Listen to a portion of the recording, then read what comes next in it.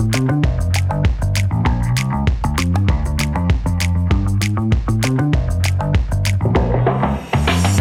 New Year! Yeah, no, we are. New Year, same bit. Yes. I was really hoping that it wouldn't be, but Did you? Here we are. Yeah. Did you think I'd make some sort of New Year's resolution to annoy you less? I thought just like in more interesting and creative ways, but I mean, if you're going to stick with this. I mean, it ain't broken. Why fix it? It's broken. Welcome to another edition of Thinking Like a Lawyer. I'm Joe Patrice from Above the Law. I'm joined by Catherine Rubino here, as Chris Williams is here somewhere. I know you're from Above the Law. Where is Catherine and I from? For now, Above the Law. Let's see how you. Wow, I like. Oh no! Let's see if how much you annoy me. So, like you think you have some power over me that is high comedy. We are your hosts, and we are usually doing a chat about the legal stories of the week that was. But this week, since we're starting things off this year, we're gonna have a look back at 2023, the year that was. Aw. Yeah. I think we should do like a year that was small talk. It's like a year in review. I heard the word small talk, so. Small talk. Yeah. All right. So, yeah. Hey, everybody. How was holiday time, everything? Well, Chris might be interested to hear that I am currently in the midst of a vendetta with Taylor Swift's official store. Oh, no. Placed in order on December 1st. Did not indicate that there was any delay in the stuff that I purchased. Did not receive it in time for the holidays. Oh, no. Oh, no. Come on. Not only did I not receive it in time, they never told me it was going to be delayed. I had to reach out through their helpline and be like, hey, what's going on with my shit? And then they keep on being like, oh, it looks like there might be some delays. I'm like, well, will I get it in time for the holidays? And no one can answer my question. You know what? I appreciate the hustle and I want to support, Taylor Swift and all that kind of stuff. But when something like this happens on Etsy gives you a full refund, and then in enough time that you're able to place another order so that you have something to open up on Christmas Day. So did you get it in time for the holiday? No. Was it a WWTSD bracelet? No, see, the thing is, I bought other stuff from Taylor Swift official store as well. I actually received the Speak Now bracelet I bought for my niece, but did not receive the t-shirt or sweatshirt that I bought for her. And it's just a real irritant. And listen, as I was saying, I had a similar issue on Etsy. There was something I had purchased for one of my nieces, and this shop went out of business after it took my money, basically. And Etsy immediately is like, hey, did you get this? We don't think you got it. I was like, I did not get it. They're like, okay, immediately, here's a refund. Such a delight to deal with. Whereas you think when you're dealing with the official store, you're going to get a better customer experience, and that is not always accurate. Well, I'm sure you'll still find it in your heart, some way to shake it off. Okay. Oh. No, she put in an order, and all she got was a blank space. Okay. Half credit there. Are you gonna hate her ever more now?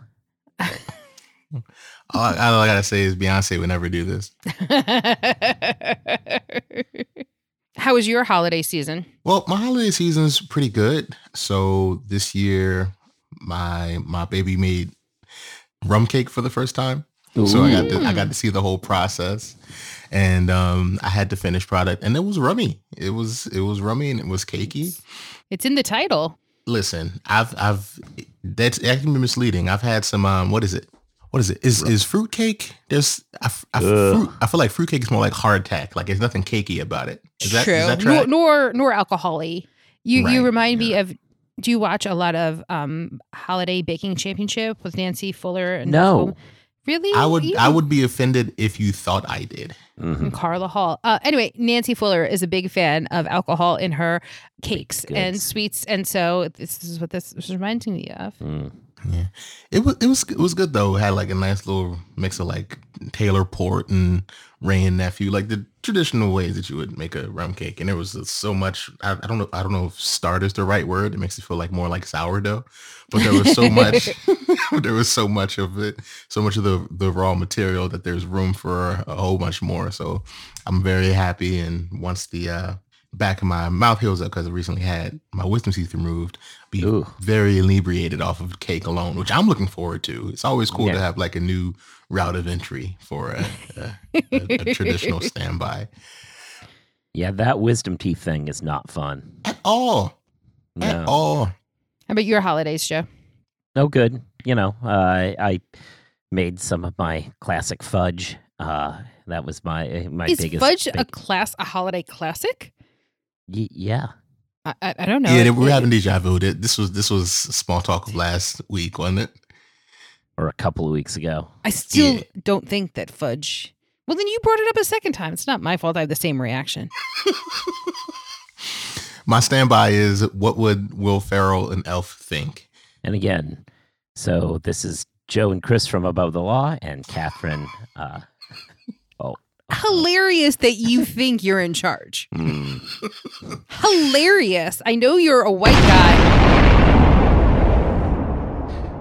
Okay, playing around with the say. I mean, Yeah, that was uncalled for, and I'm sure our listeners are quite displeased that they had to rip their headphones out of their ears to deal with your we'll adjust the level in post. Sound effects. We'll adjust the level in post. It's very bah humbug, Joe. Yeah. So what else did you do besides make fudge?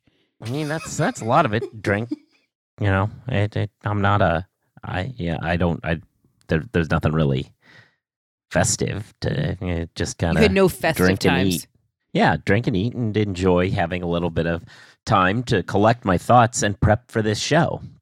Because that's what I do with my time off is get a life, get more work in. do more living.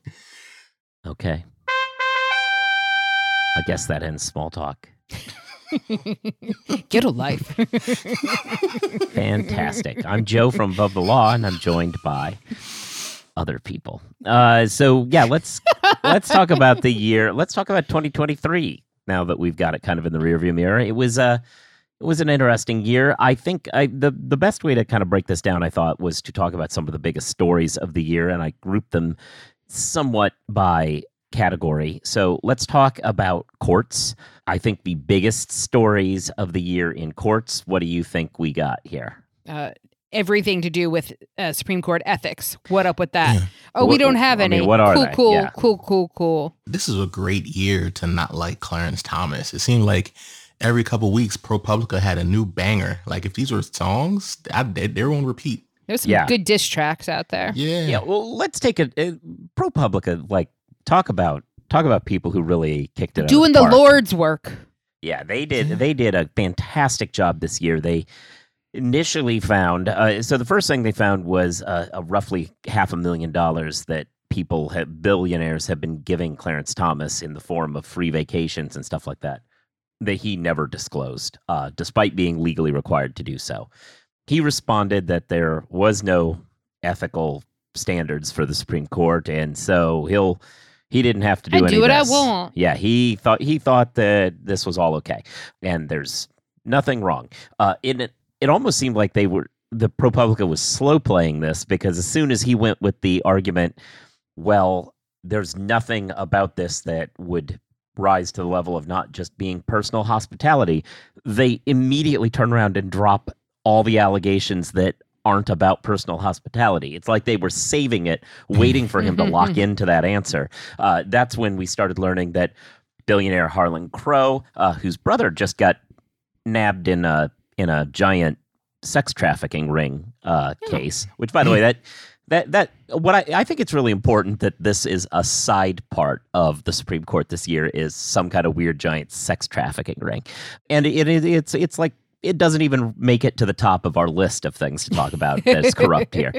So this is when we learned that Thomas was taking money to pay for his quote unquote son, not really his son, but who he raises as a son. Who raised as a son, right? Yeah, paying for his private school tuition with billionaire dollars. His mom's house was owned and lived in rent-free by billionaires.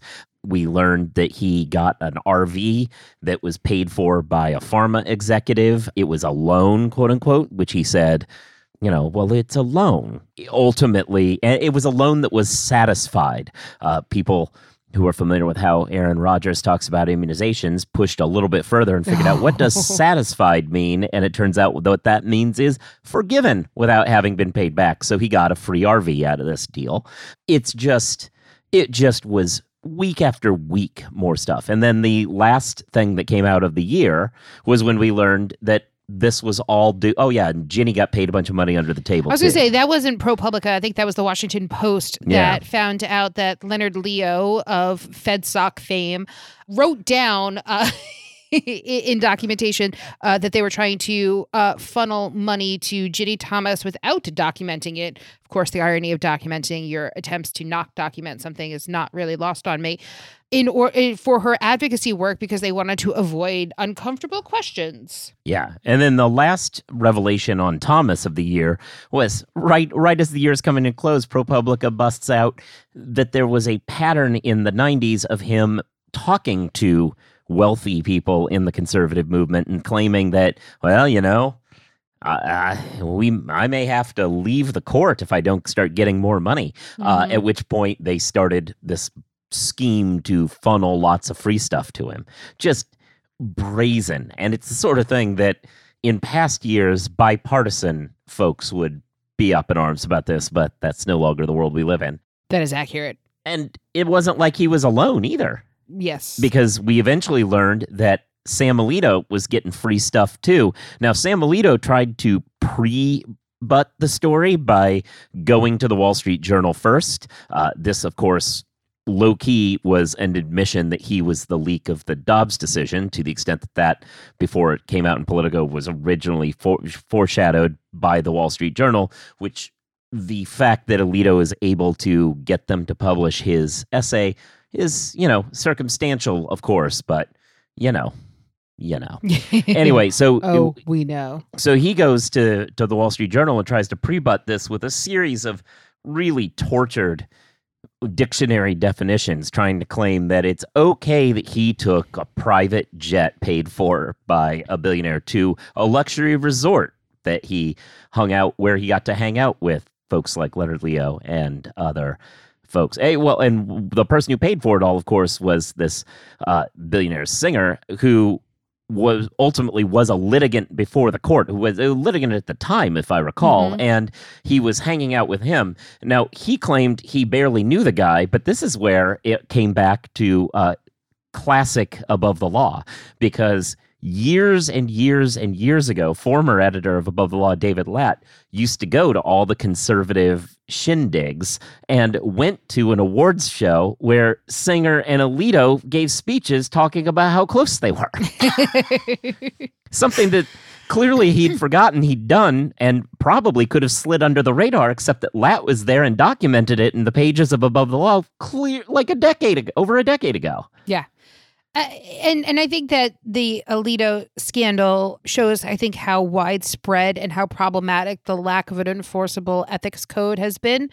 But I think one of the other interesting thing is that a lot of other publications tried to kind of get in on the ethical problems on the Supreme Court action, and not all of it has quite the punch of the ones that we have talked about with Thomas and Alito. In 2023, it came out that Jane Roberts, wife of John Roberts, is a big law recruiter. Yeah. I mean, that's the story. There's nothing actually scandalous about it. They try to make it that way, but yeah, she gets paychecks because she places candidates at different law firms, so she gets paid because that's the business model. Yeah, there was an attempt to kind of make this seem like the millions she gets from that job is somehow shady. It reeks of people who just don't understand the industry. Yeah. Another one that felt wonky was one of Clarence Thomas's former clerks had their Venmo information visible. Right. Yeah. Okay. Yeah, because there was some sort of a party, and they all paid each other back for their Christmas party or something. Yeah, they paid for that. And that was one of the things where I was like, it hurts to write this, because as much as I love dunking on Uncle Thomas, this isn't the time. Wow. Yeah. I think that ultimately I appreciate the renewed vigor with which people are approaching court ethics, but not everything is actually a scandal. Right. Like the fact that Sotomayor had clerks with her while she was selling books, which is part of what the Supreme Court's supposed to do. It's part of the civil outreach is right. To, like, and also the money she got from her book sales, she was all disclosed on her forms, which is unlike disclosure. Yeah, it's amazing, huh? Yes. Also, yes. what I think in the year was one of the funnest disclosure things. Actually, this is an example of a Supreme Court judge actually doing their job, and it was kind of cute.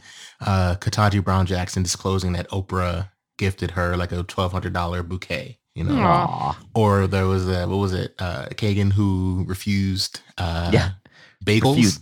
Bagels from her high school friends or something like that because she was worried about it. Yeah, so it is nice to see like amongst so much of the, well, you on the left did this, you on the right did this. Like, no, it's very clear. It's just the Republican leaning judges that have an issue with truth and transparency. Well, and this goes back to that final revelation about Thomas too, which was that it became clear based on the documents that ProPublica was able to come up with there, that what was going on is that Thomas, and Alito seems to have jumped on board, had really set the stage for, hey, conservative legal movement, if you want us to not resign under Democrats and change this court, Daddy needs a new pair of shoes. Yeah. Give me money and I'll stay on the court and make the kinds of decisions you enjoy. Yeah. Well, to that, and this might be to nitpick a little bit, I don't know if it's fair to start with Clarence, because this was a thing that was happening with Scalia for years. So chances are when Clarence was like, "Oh, my friend said it was okay," he was probably Scalia. Yeah, well, definitely the disclosure stuff. I do think that it might well be, based on what we've seen from ProPublica. I think it may well be that he was the one who started the. Thomas took it to you new could heights. funnel us money here. Okay. Yeah, but. Okay. Interesting stuff. Just the timeline wise, because Scalia would have only been on the court for a few years at that point. We didn't know necessarily of things that he was doing prior to the 90s. Mm-hmm. Obviously, ProPublica found that he went on this same Alaska junket that Alito did ultimately. But that was in the 2000s. Anyway, well, so Supreme Court's a mess, but thankfully that's not the end of court disasters. One story that, Chris, you've been specifically on top of all year is the Pauline Newman efforts. It's the pettiest work dispute I've ever been aware of. Oh my God. And he knows of Catherine interrupting me at the beginning of the show, which that's I think delightful. is the pettiest. That's not a work. That's not a work dispute. That is divine justice. This is something different. Let's not mince our terms here, Joe. But yeah, one of the funnier things, as I spent more time covering the story, at first my thought was, she's 96. But then, as time went on, I was like, it wouldn't really matter if this happened to a judge that was fresh out. To have this be the coworkers you're dealing with is maddening. So Judge Newman is 96. She's literally the first judge on the federal circuit, I think, when it was created. The argument of her colleagues is that they made a few arguments. One was that she was behind in her workload because she's going slow, which anybody who has dealt with federal judges knows that that's not a unique issue. But then they escalated this to claiming that she was losing her mental faculties. She brought an expert, which was an expert in neuroscience from a university, who said, actually, no, she's great. And the judges said, we've decided we disagree with the science. And they sidelined her. Now, as you might remember from the Constitution, the other judges on the court don't get to kick a judge off the court. That's kind of a role of Congress. There's only one way off the federal. Well, there's two ways. There's two. You decide. Well, there's three. You can resign. Yeah. You can die, or you can be convicted by the Senate. Right. None of those seem to have happened here. But they tried to get her off. Now, she challenged this in court. The most egregious answer that where we kind of left it right as we ended the year was that the her colleagues said the case was moot because they had decided she had caught up on all of her work, and that's really the sanction. And so there's no more need for this case because it's not going to repeat itself because we've taken her off of hearing more cases, which is like that's actually the thing she's challenging. So really, aside from everything else, they just seem like they're kind of bad at this judging thing. And that's also, I mean, like one thing you mentioned was the arguments being made, but the part that blew my mind was just the straight up accusations that were proven false and there were no consequences. Because at one point they said, oh, she had a heart attack and there are stents in her heart. Survey says that never happened. Like went to the doctor, never had a heart attack. There were no stents. And there was like, they're not, it feels like lying under oath, but that's not technically what happened because like they weren't. Nobody would. Yeah, they're putting it in. It's close, right? Like, but it feels. If you put it in a declaration, that's lying under oath. I mean, you have to when you put in an affidavit or a declaration. I mean, you are doing that under penalty of perjury. So yeah, they put it in a document. Yeah, that's the case. So like, there was no follow up on being like, oh, by the way, this is not true. You know, there's no other shoe dropped. And like to just know your coworkers are lying on you and like you got it on record and you just got to, you know, oh, guess we got to get have a hand in this decision today. Like, no, wait, you're a dick. Like, can we talk about what just happened? Let's finish this off, the court situation, with the biggest story of the year by pure traffic at Above the Law this year was Judge Roger Benitez of the Southern District of California handcuffing a 13-year-old girl who was watching a hearing. He handcuffed her to the jury box in some sort of weird, scared straight nonsense. Then he sentenced her father to who had to watch the traumatization of this crying child. He sentenced the father. This was then correctly by his attorneys elevated to higher powers, who then got a new judge who let the guy, felt that the guy had been punished enough by watching all of this. But what happened after that is that this got elevated to the Ninth Circuit for a review by the Judicial Council, which obviously the appellate court can look at what district courts are doing. They were going to keep this quiet, apparently, and not publicize that they were going to do this. However, Above the Law had knowledge that it was going on, and we put it out there, which forced the Ninth Circuit to admit, because of media coverage, that they were looking into the situation. Well, it is 2024, and we've not gotten any resolution. So we've gone almost an entire year with nothing. This seems particularly egregious. Oh, yeah.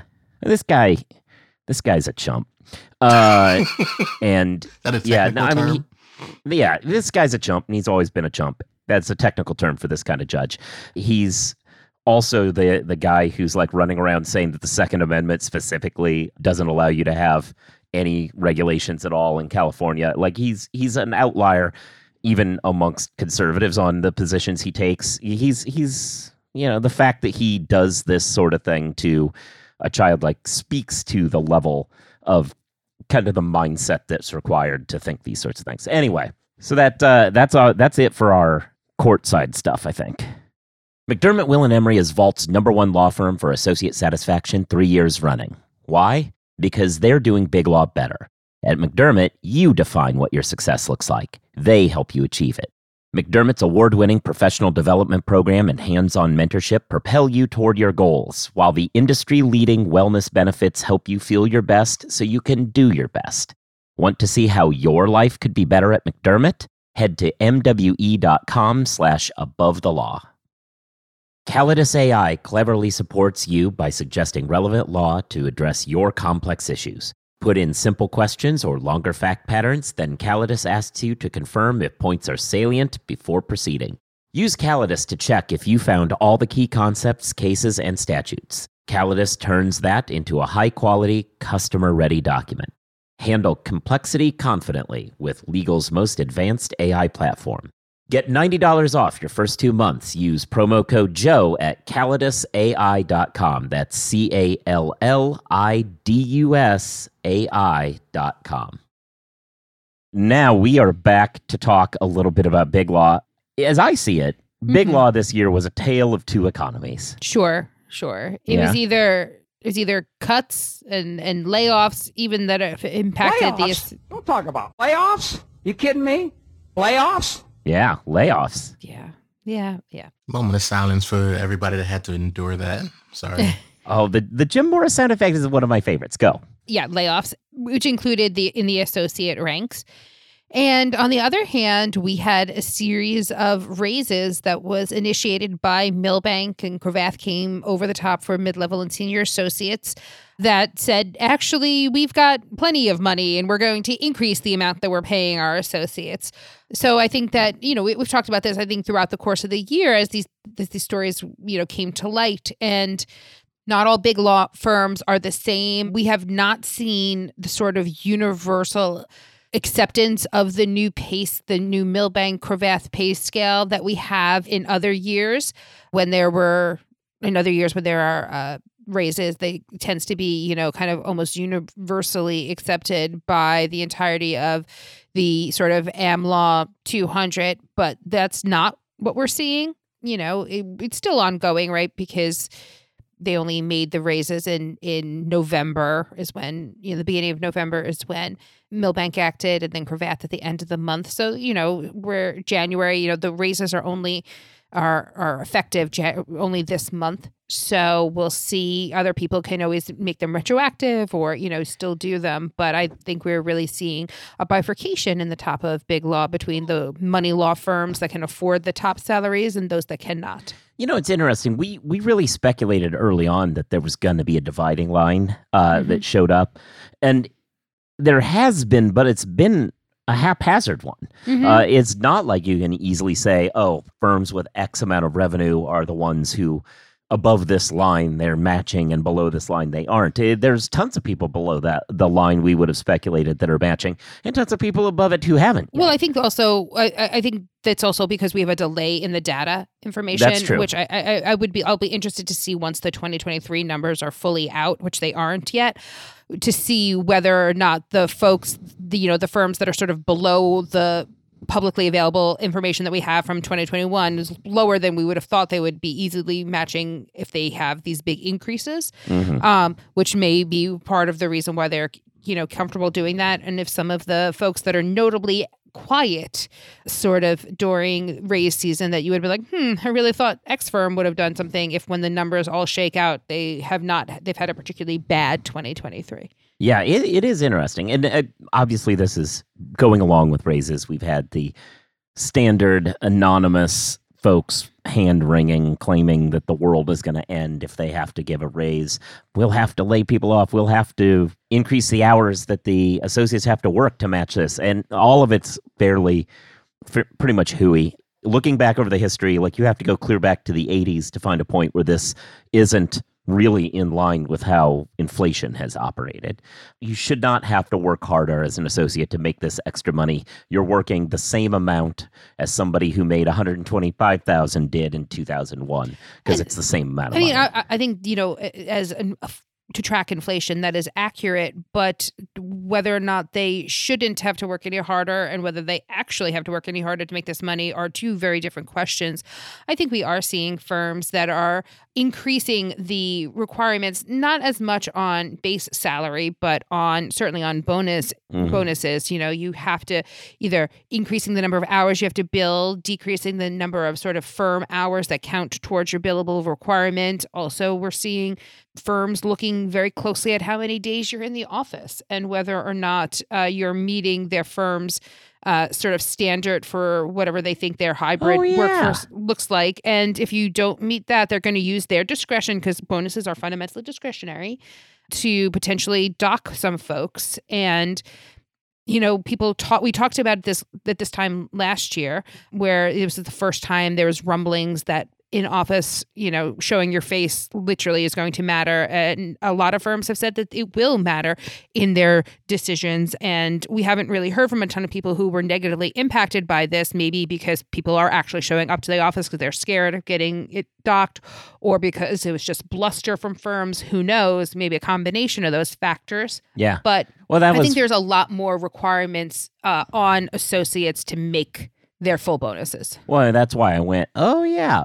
This was also what I was going to transition. One of the big themes of this year in Big Law is wither the hybrid work situation. We had gotten used to the idea, associates had gotten used to the idea of they didn't have to go in every day. There's been pushback on that. There's been people who had changed their lives during the hybrid era, moved to, further away, willing to do the commute a few days a week, but not every. What's going to happen with these folks? And what about the firms that will stick with hybrid? Are they in a position to really reap the benefits in the talent war by, doing that? I think how the talent war shakes out is very much an open question, and I guess we'll see. There's a couple things I wanted to point out, though, is that even the firms that are being the most sort of draconian about it are not talking about 5 days in the office. They're talking about 4 days in the office, which if you told me in 2018 that big law firms are only going to require you to be in the office 4 days a week, every single person would have 100% that was a massive victory for work-life balance. Do not lose sight of that fact. And the other thing, which good, bad, or indifferent, what we're seeing and what big law leaders are saying on record is that junior associates were onboarded during COVID or shortly after COVID when it was, hybrid and they were not any required days or specifically required time in the office, are not at the level that their counterparts in a fully in-person world were at. Yeah. They're saying that their skill level is not where it needs to be.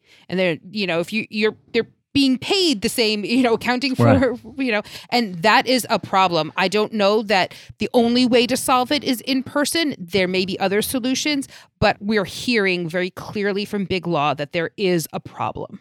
Yeah. What people don't quite understand about the in-office thing is that a lot of the actual training that makes you good at this job is not stuff that's formal. We have gotten by for years all with bad formal training and picking this stuff up by, standing at a assistant's desk, screwing something up and the assistant going, yeah, you don't do it that way. Or walking by a fifth year's office and them telling you, no, that's not how you do this. Like those. Or walking by not only just negative feedback, but sometimes, walking by someone's office that you're on a case with and saying, oh, I'm about to call so-and-so, come in and listen. Yeah. Don't bill for this, but come in and listen. Right. And I said it there, but I want to stress what I said there.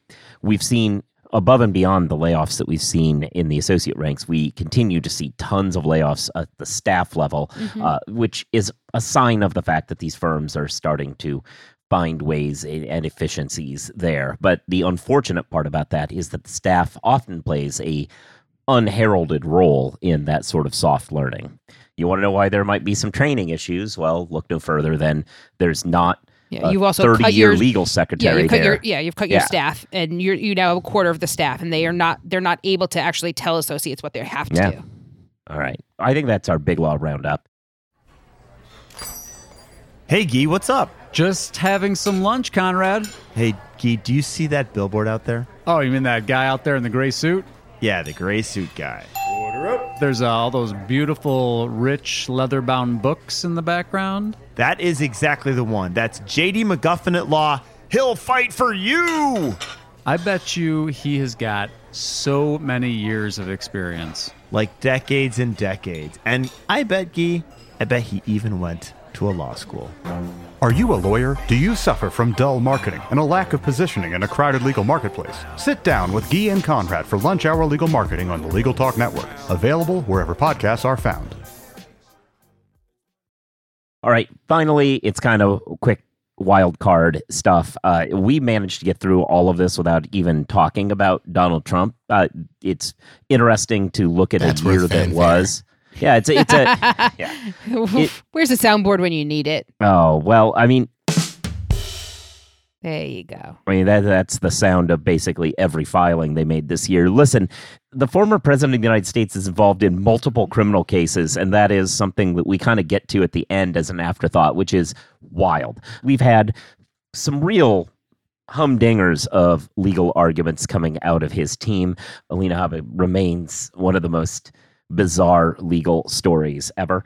She has been, part of that sanctioned for $1 million for filing the RICO against everybody, which is not a thing. And so she got sanctioned for that. She's bragging about that in places. I don't quite know how that plays, but whatever. We'll see how this goes. Yeah. And not only is the former president, facing a bunch of criminal charges, a bunch of his lawyers or lawyers that are maybe not his lawyers, but certainly in his orbit, are also facing charges. A bunch of them have pled guilty. Sidney Powell, Jenna Ellis, Chesborough, all have pled guilty. Yeah. To criminal acts related to their attempts to overturn the 2020 election. And these are people who are sworn to uphold the Constitution. Let's not forget. One would think. Well, they were all admitted. They were all barred. Yeah. Well, the other quick story, I think, we're just doing wild card, like favorite stories, things that we haven't talked about, like hit me. That we didn't already cover because Ginny Thomas continues to be a constant thorn in my side. Oh, yeah. The fact that she exists, the fact that the fact that her advocacy work isn't even the most scandalous thing about her husband's time on the court. Yeah. 1 second. I just want to loop back to you being pissed off that she's breathing. The fact she exists. Let's not put it that way. No, not like that. But like the fact that someone who's so involved in the political process is married to a Supreme Court justice and who continues to hear cases that is directly related to his wife's advocacy work, I don't like that exists. Exists as in the circumstance of somebody doing that. Gotcha. I hear that. Oh, also, remember when they were just like, oh, we don't talk about anything together. We're just good friends. And then she turned around and was like, he's my best friend. Yeah. and then also said in testimony that her best friend helped her, quote unquote, best friend helped her keep the faith that Donald Trump would come to power again after the 2020 election. So, and then her best friend, who she has said is Clarence Thomas, also hears cases related to January 6th. Yeah. And that's not even the most scandalous part of his tenure on the court. Ron DeSantis is trying to run for president, and he thought a good way of doing that was to piss off Mickey Disney. Mouse. Yeah, that has been consistently not working out for him. The only win that he managed to get in his attempts to get Disney. Now, as backup, one of my favorite stories of the year was all this Disney stuff because it really was. It was great one of those, lawyering. It was one of those moments of great lawyering that makes you remember like the rule against perpetuities and how fun that is. I don't go that far, but it does make you think that in the face of evil, you could just be smarter. Yeah, because the whole Reedy Creek thing was definitely that moment. Florida had a unique relationship with Disney. Disney owns bunches of land, as you might imagine, way more than just the parks. They own a lot of the area around it. That area needs like fire and security and garbage pickup and yada, yada, yada, rather than have all this land, which is miles and square miles worth of land, be chopped up into different municipalities. There was a separate government that just ran the Disney the property that's 100% owned by Disney gets run by a board of, the residents there, which are Disney. That is what DeSantis decided to screw with. He tried to do it first in a way that would have cost taxpayers millions of dollars in having to pay off bonds, so that didn't work. So then he came up with the idea of replacing all the people on the board with new people that he handpicked, including the guy who thinks that fluoride makes people gay, fluoride in the water. He tried to put those people on, which he did. What he did not understand is that the existing board still had power until that happened, and the existing board complied with all the rules of public notice, but none of DeSantis's people bothered to pay attention to public notices, and they went ahead and entered a bunch of legal agreements with Disney that stripped the board of its power. Boom! Just high comedy. This is being litigated on multiple levels by multiple people. So far, the only victory that DeSantis has managed to come up with is that the judge it was originally assigned to self-recused because it turned out his brother's cousin's former college roommate or something owned some Disney stock, and so they got a new judge, and that is literally the only victory they've managed to secure so far. That story has been just high comedy because it's like DeSantis is just like stepping on rakes back and forth, and It's high comedy. Is there any other? Do we have any other? There was another attempt at currying favor that we need to mention so far. James Ho. Oh, well, that Ho kind of came last year, although he continues to Wasn't to the Bible disappoint sighting on this many year? levels. Was the Bible one Yes, this year? yes. Okay. That was one of my stories this year. Was James Ho was fighting with another Fifth Circuit judge about the definition in the Bible of various terms that was related somehow to the law. I think seeking. Yeah. It's super original. Yeah, seeking. Yeah, it was okay. There's that. There's also all of our Burning Man coverage. Oh, God. That was ridiculous. That was this year. That was ridiculous. It was glorious. It was glorious. Shouts out to the Halloween outfit contestant that wore the little goofy hat.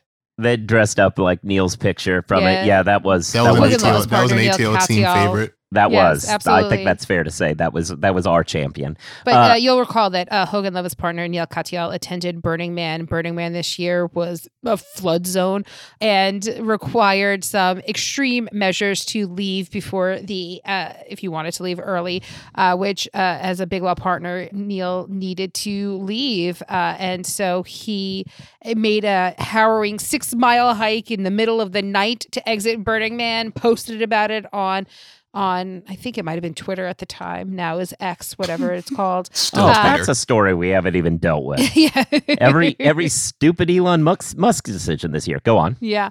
And so he posted about your ability to exit and wrapping your feet in plastic. And some people were like, actually, that'll cause trench foot. And there was a whole trench foot, Big Law, Burning Man story that is just as delightfully ridiculous as that sounds. This was a Mad Lib year. It really was. Burning Man, trench foot, Ron DeSantis, Disney. like a Family Guy aside. Yeah, I mean, seriously, like trench foot. Like, have you thought about that since you studied World War I? World War I? Yeah. No. I mean, I don't remember World War I as like a lived experience. Yeah. But I remember learning about it. I mean, it's my Roman Empire. But no. You're a guy. No, you know the Roman Empire is your Roman Empire. I do think of the Roman Empire all the time. Wild. I also work in law. Like Latin's a thing. Anyway, yeah. So it's been quite the year. Hopefully this year is going to be a little bit better. Don't say damn, you jinxed it. You jinxed it. Yeah, no, it won't. I remember it was 2022. I think like all the celebrities were dying. And then like we were like, oh, hopefully 2023 will be better. And then it was like, wait, World War III? Yeah. Because that was this year, right? Yeah. With Ukraine and Russia. That was this year. Well, last year, yeah. All right. So listen.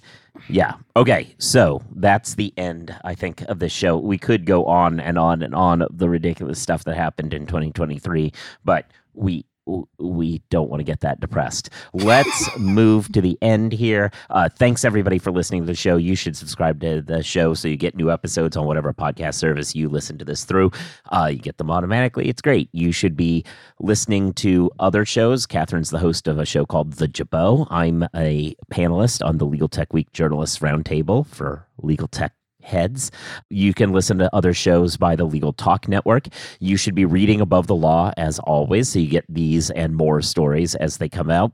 And you can follow it on social media. It's at ATL Blog, at the aforementioned Twitters, Xers, whatever. I'm at Joseph Patrice. Catherine's at Catherine1. Chris is at Rights for Rent. Same thing holds for Blue Sky, except I'm at Joe Patrice over there. You should be. What else did we have to say? I can't even remember my own. I think you handled most of it. That's all the outros. Hope 2024 treats you well, folks. Yeah, thanks everybody. We will be back with regular episodes, weekly episodes next week. Peace. Bye. Peace.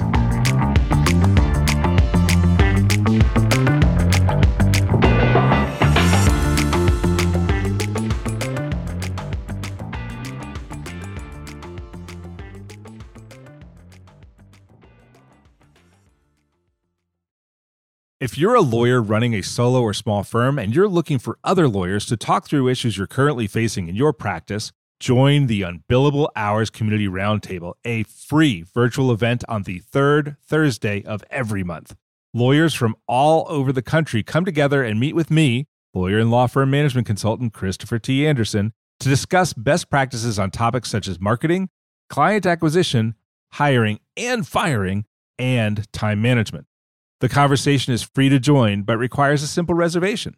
The link to RSVP can be found on the Unbillable Hour page at LegalTalkNetwork.com. We'll see you there.